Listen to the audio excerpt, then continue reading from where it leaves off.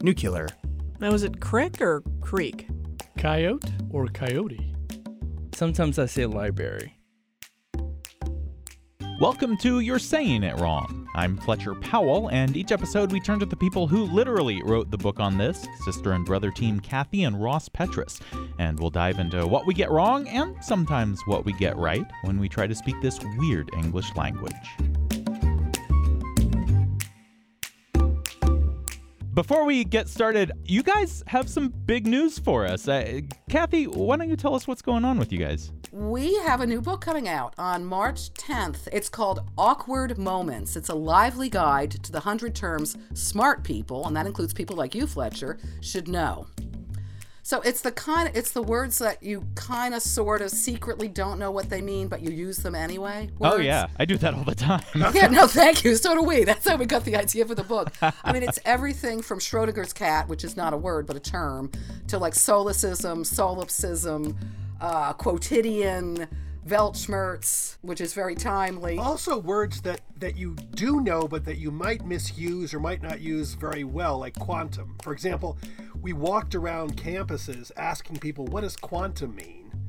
And virtually no one really knew. They just used it. We saw quantum coffee, quantum underwear, quantum this, quantum that. Sex, which intrigued me. Oh, wow. I guess it goes back to, is a quantum leap a long distance or not? Good question. Right. That is a good question. I never thought about that before. It was a fun one to write. I mean, I got to say, both Ross and I think, learned a lot and realized that we've been making fools of ourselves for many years. But we'll continue to do so anyways. So. Tell us the name one more time. It's Awkward, as in word, W-O-R-D, Moments. Awkward Moments. It's online everywhere, and it's out through 10-Speed Press / Penguin Random House, so you can always check them out. All right. Mark your calendars, set a reminder, whatever you need to do. March 10th. We've got a whole pile of words to deal with today, and it's not actually that these words are all that hard to pronounce, although one of them I don't actually know how to say properly, but we'll get to that. It's more just how these words function in our language, and we'll get to what I mean. You'll see what I mean. You sent me a sentence with all of these words in it, and I'll just read the entire sentence as best I can. The asthmatic colonel's head was filled with phlegm, so he put a whole lot of, this is the one, Worcestershire sauce on his salmon before going to sing with the island's choir.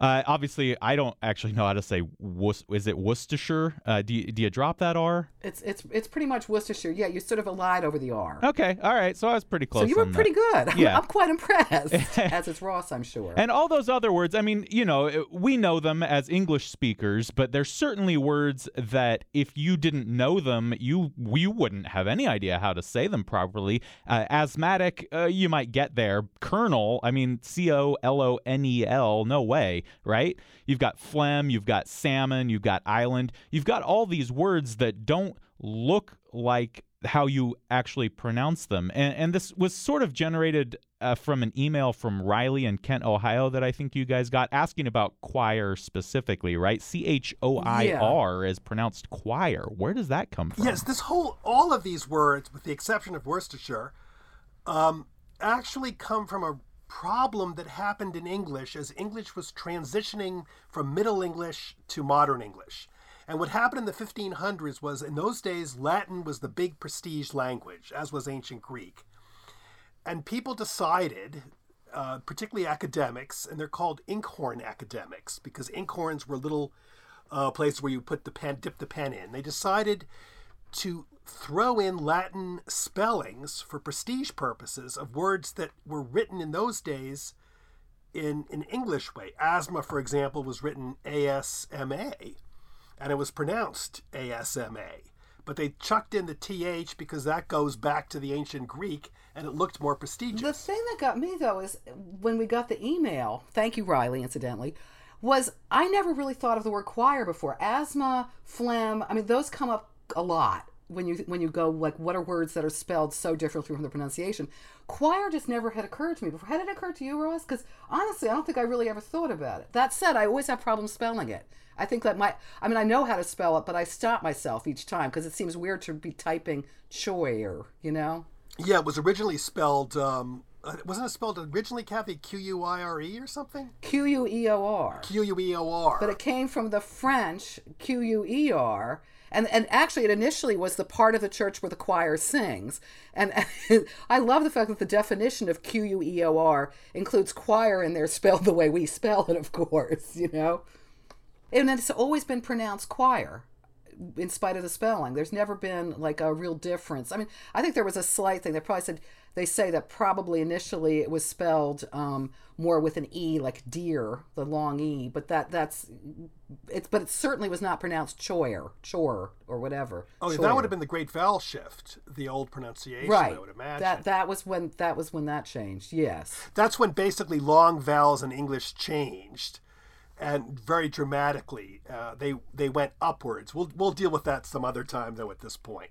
But I do think the key aspect here, this is a real killer for learners of English, because all of these words are just extremely baffling. We have no idea why they're written such.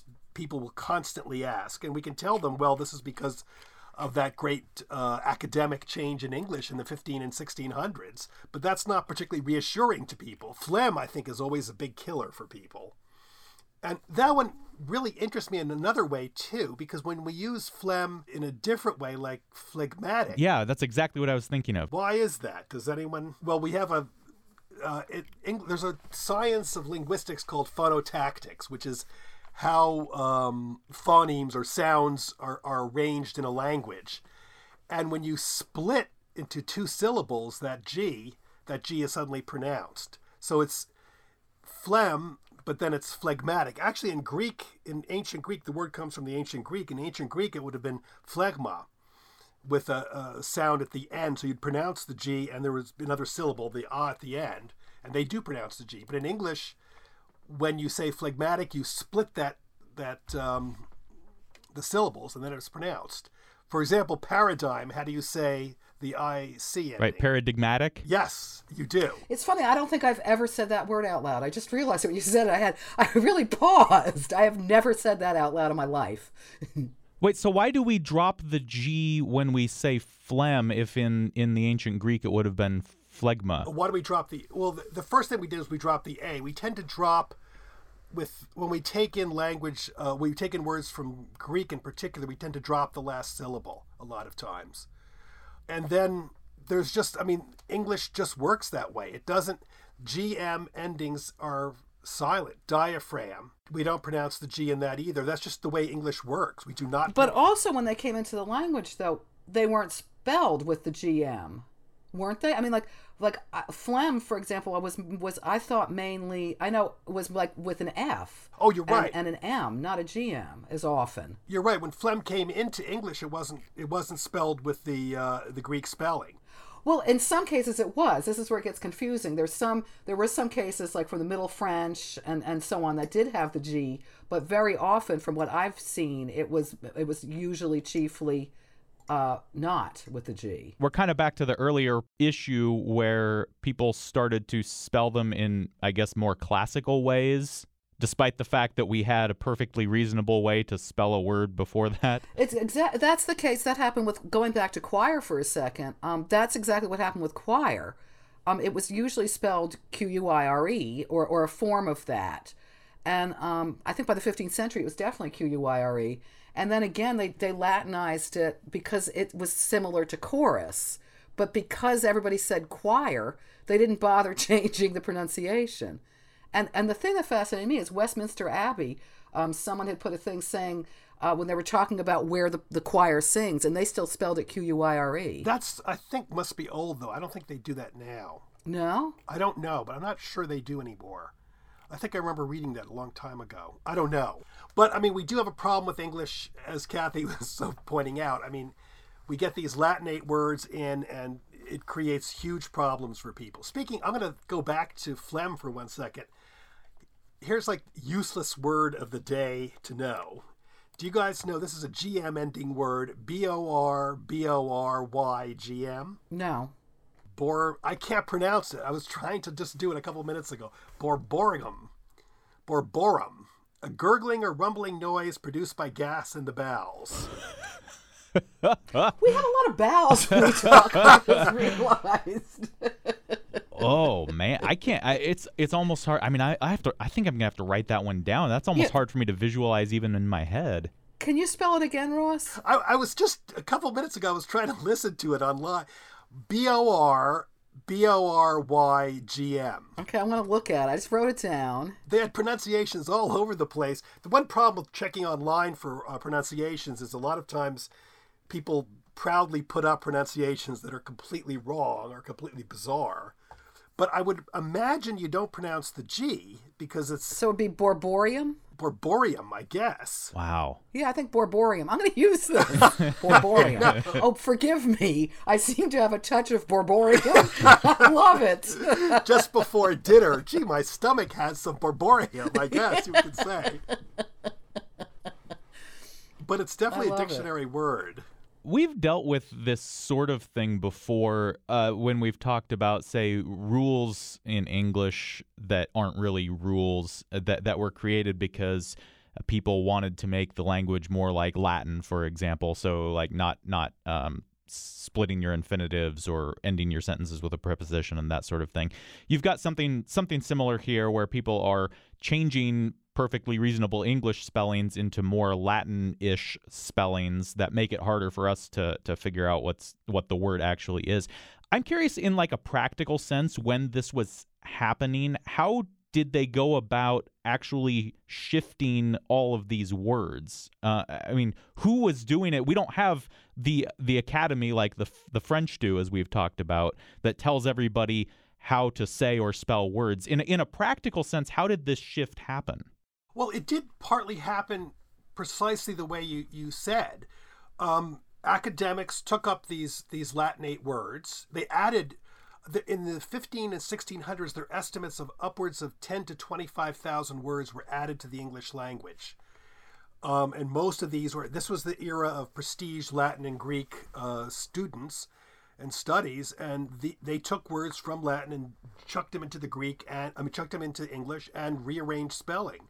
And then dictionaries, like Kathy mentioned, I think last time or a couple times ago, Blunt's Glossographia, a dictionary interpreting all such hard words, whether Hebrew, Greek, Latin, in the English language. And these dictionaries became sort of canonic with English. Then there was a counter attack with people saying, oh, this is horrible. We shouldn't have these words in English. And a lot of the words were taken out. Okay, I have a question, though. I understood that a lot of times it wasn't the words were added, the spelling was changed. Like salmon, for example, was around for a long time. Yeah, you're right. Both happened. Spellings were changed and words were added. A lot of these words we're talking about were already in the language without the spurious L's and GMs. You know what I mean? Oh, yeah, and completely. Then spelling changed in the 15th and 16th that was part century. and parcel of the Inkhorn movement. New words were added into English and old words were reinterpreted into English. No, exactly. I found, and I'm sure you did too, Russ, and I mean, I'm sure we've heard this sometimes. A lot of times the silent L, I'm going to use the L because we're talking about salmon, some people actually pronounce it now.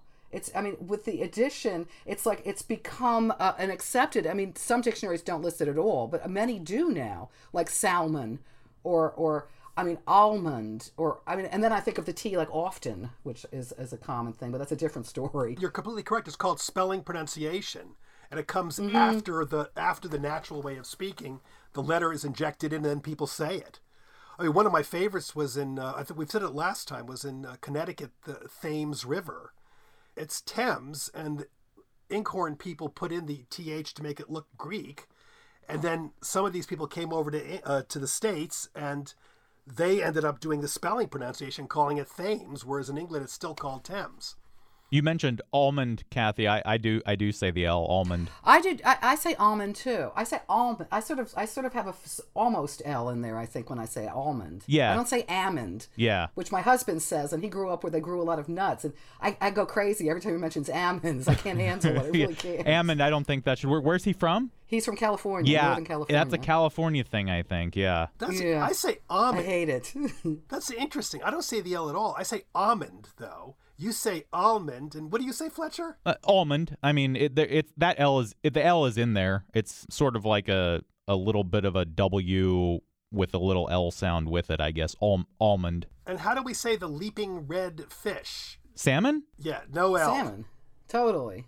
But how do you say the disease that you get from like from foods? Oh, salmonella. Salmonella. Yeah. That has nothing to do with salmon. The weird thing with salmon. Now I'm saying salmonella, which I've never said in my life. There's some people think that because you see salmonella written more than you hear it spoken, it became more logical to pronounce the L. I'm not sure if that's true or not. I don't know, actually.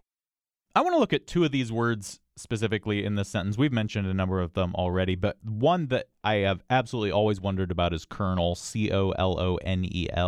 Can you explain that one? That one makes no sense to me at all. Why it's an R sound, but we spell it colonel. Well, actually, when the word came in, there were two variations on the theme. It was coronel from the French, which Ross can pronounce better than I since I don't speak French, and the colonel came from the Italian. The spelling, Colo, but so the pronunciation actually flipped back and forth between the two of them for quite a while. So you would have, I remember reading a William Makepeace Thackeray book as a kid, a fairy tale, and one of the heroes was Coronel, and I had no idea that had something to do with Colonel as a kid. Of course I wouldn't, it has an R in it. So it sort of flipped back and forth. Coronel, you have the crown idea. Colonel has the column concept in it. Ross, you want to take? No, go ahead, Kath. You're doing very, very well. It's very confusing, though. It goes back and forth. It is. That's why I thought maybe someone could say it better. So we basically had these two words kind of coexisting with the spellings coexisting, and it ended up, oddly enough, settling on we're going to spell it with the L, but we're going to pronounce it with the R. Isn't English wonderful? Yeah. So it's just one of those quirks. That's the way it worked out. Mm-hmm. Yeah. Wow. And in fact, for a long time, Colonel was pronounced with 3 syllables, like colonel at one point, which you would never hear now. Yeah. But that, I think, that is one of the ones that most learners of English as a second language or third language or whatever, that's one of those words that everybody has a problem with. And I suspect most kids do initially, because you see the word and you would never, there's no reason to have an R in there. But it is really funny that sort of reanalyzing words and changing the thing.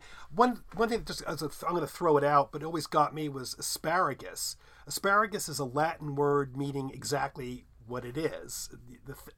But in English, for a while, the A was lost, so it became asparagus. Then what happened was people heard asparagus, and then they reanalyzed it, and they said, oh, that's sparrow grass. And in England, still to this day, dialectically, people will call asparagus sparrow grass, written sparrow and then grass, which is just cool. I've never heard that. Yeah, I mean, it's probably fading dramatically now, but with... But you can look it up. I mean, it will say sparrowgrass, which is really weird. That is really cool. Yeah, that's great. I like that a lot. See, this is when I love English, really. It's just like, wow.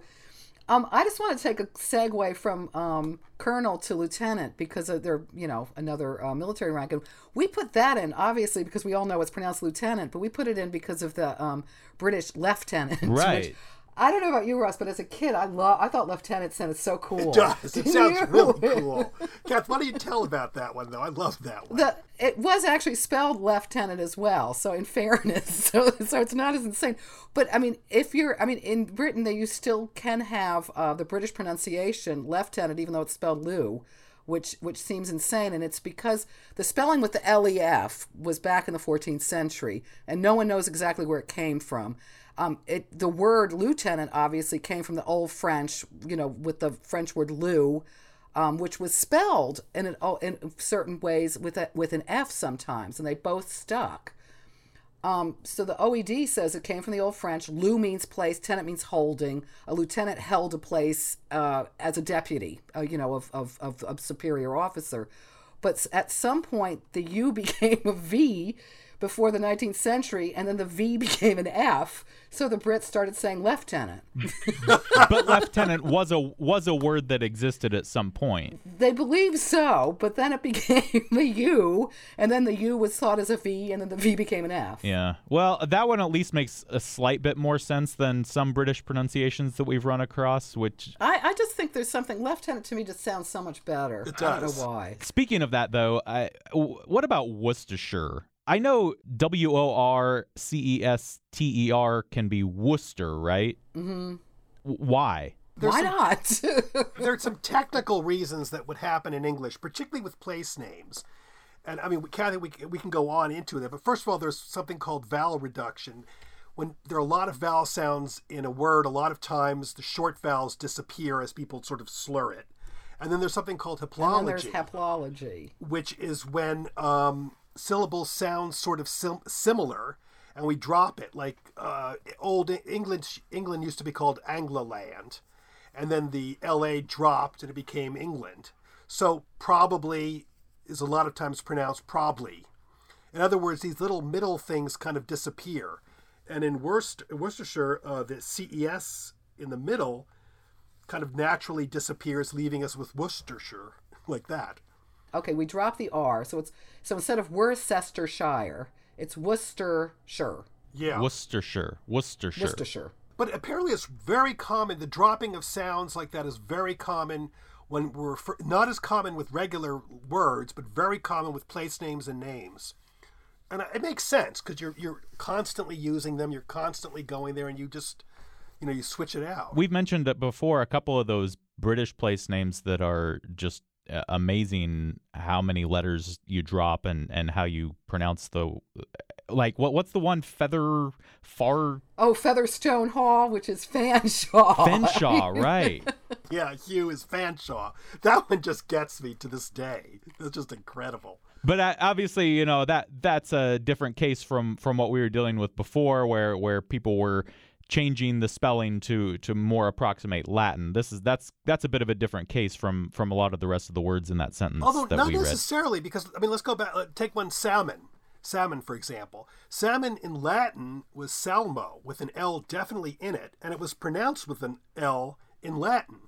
And then it did lose the sound, as did all these other words, naturally, and it became saumon in French, and then it came into English as salmon without the L, and then it was put back in. But to be fair to the language change, the initial change was exactly what we have with Worcestershire, only this time they changed it back again with the L, putting it back in. One thing that fascinates me, when we started talking about salmon, there's so many other words I never think of that have a silent L. I mean, I know that sounds dumb, and when I repeat the words, they're so obvious, but like would, could, and should. I never think of but I don't think of the L. Do you know what I mean?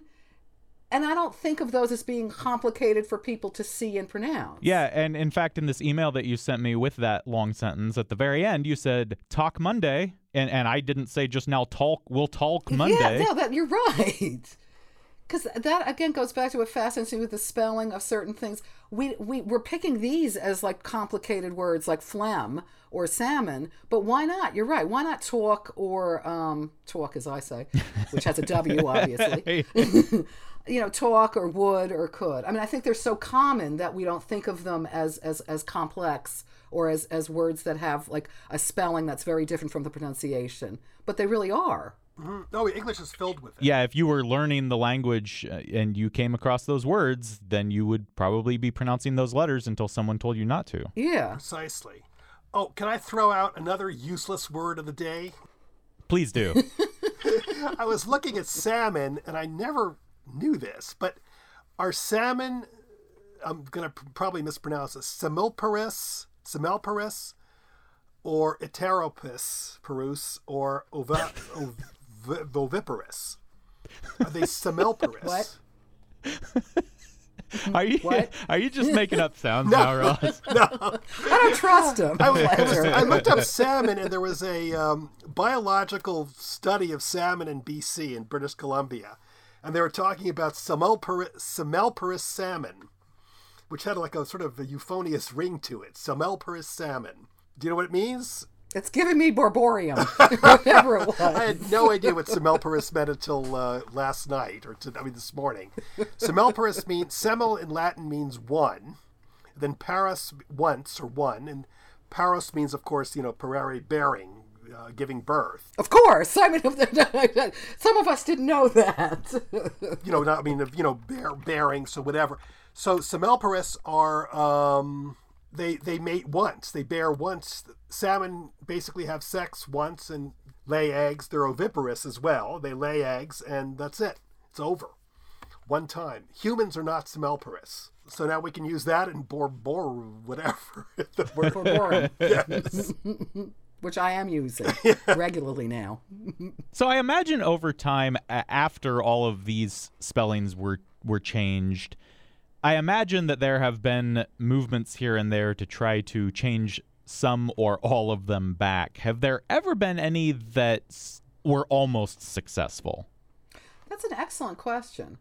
Because I mean, it reminds me, obviously, initially I was thinking of, Esperanto, when they had all those, like, the simplified spellings. And there's been those efforts to do the simplified spelling things. But I can't think of any recent. Can you, Ross? George Bernard Shaw did. But that didn't catch on. And what's his face? Webster did too. Webster took out, for example, in English, we still have it in Canada, but he took out the color, C-O-L-O-U-R. Noah Webster took out the U's. So Americans spell color C-O-L-O-R. Okay, so there are a few little things like that then. Mm-hmm. Oh, I didn't know. Teddy Roosevelt tried too.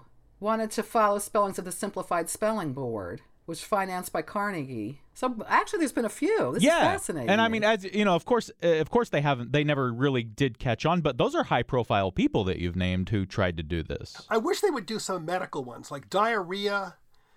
Always kills me to spell it. I don't have much opportunity to spell it, but that one to this day, I get all confused. Interestingly enough, though, some of the ones did catch on. I'm sorry, I'm looking right now at the spelling that Teddy Roosevelt implemented for use in the government documents. Czech, changing Czech from the Q-U-E to the C-K. A lot of the changing of the S spellings, the British S spellings to Z was from that. Apologize, a pride. They wanted to spell a prize with a Z. Right, okay. Center from ER, from RE to ER. Interesting. So a fair amount of these we've actually incorporated. A fair amount we haven't. Like they wanted expressed to be EXPREST. Yeah, the problem, though, is by the time you get to the point where you're using these words, you already know the weird spelling. So you only really benefit a young person, and the people doing the spelling and doing the accepting don't want it at that point. So it doesn't usually really take that well. But then on the other hand, we've got, as we've talked about before, how so many misspellings and mispronunciation become incorporated and accepted. You know what I mean? That's true. Without trying. A lot of these changes are happening or are going to happen, certainly because of the internet and also the fact that, I mean, literacy is just a lot higher now than it used to be. I mean, more people, you know, you could graft changes onto the language more easily probably 5 centuries ago than you could now because there are so many more people reading, right? Mm-hmm. I think that's a really good point. Yeah, absolutely, I would say. But then you've also got the problem. I think then we go back to what I was talking about. With more people reading and writing, you have more chance of misuse, and then you have more misuse ending up becoming acceptable because it's so prevalent. But those are things that are going to happen more organically. Correct. You're not going to graft it on. Yeah, I agree with you. I don't think you're going to ever get like an authoritative group telling us, here's how you spell this or that. I think it's impossible with English now. There are too many different powerful areas of English speakers too. Indians, Americans, British, Australians. No one's going to go for one centralized new way of speaking or writing. I'm just fascinated with simplified English. I think about it though, like spelling for texts and stuff. I see more "you are" commonly now. Now we're not seeing it obviously in articles, but you are. I do in the course of the average day now see someone using the letter U to be YOU. So in a weird way, we're doing a limited modified simplified spelling, if you will. You mean like even in effect sort of like internet spelling or something, you're saying? That's what I'm saying. Text spelling is what you're saying. Yeah, but isn't that more of like to me it seems more of an abbreviation, more on the order of just like an abbreviated way of saying something, whereas when you're going to write it formally, you're going to write it out. You're not going to really. But I'm wondering over time, give it like 300 years. Yeah, that's actually okay. I'll give you 300 years. We can't answer that, but I'll give you that. Okay. I knew I was onto something.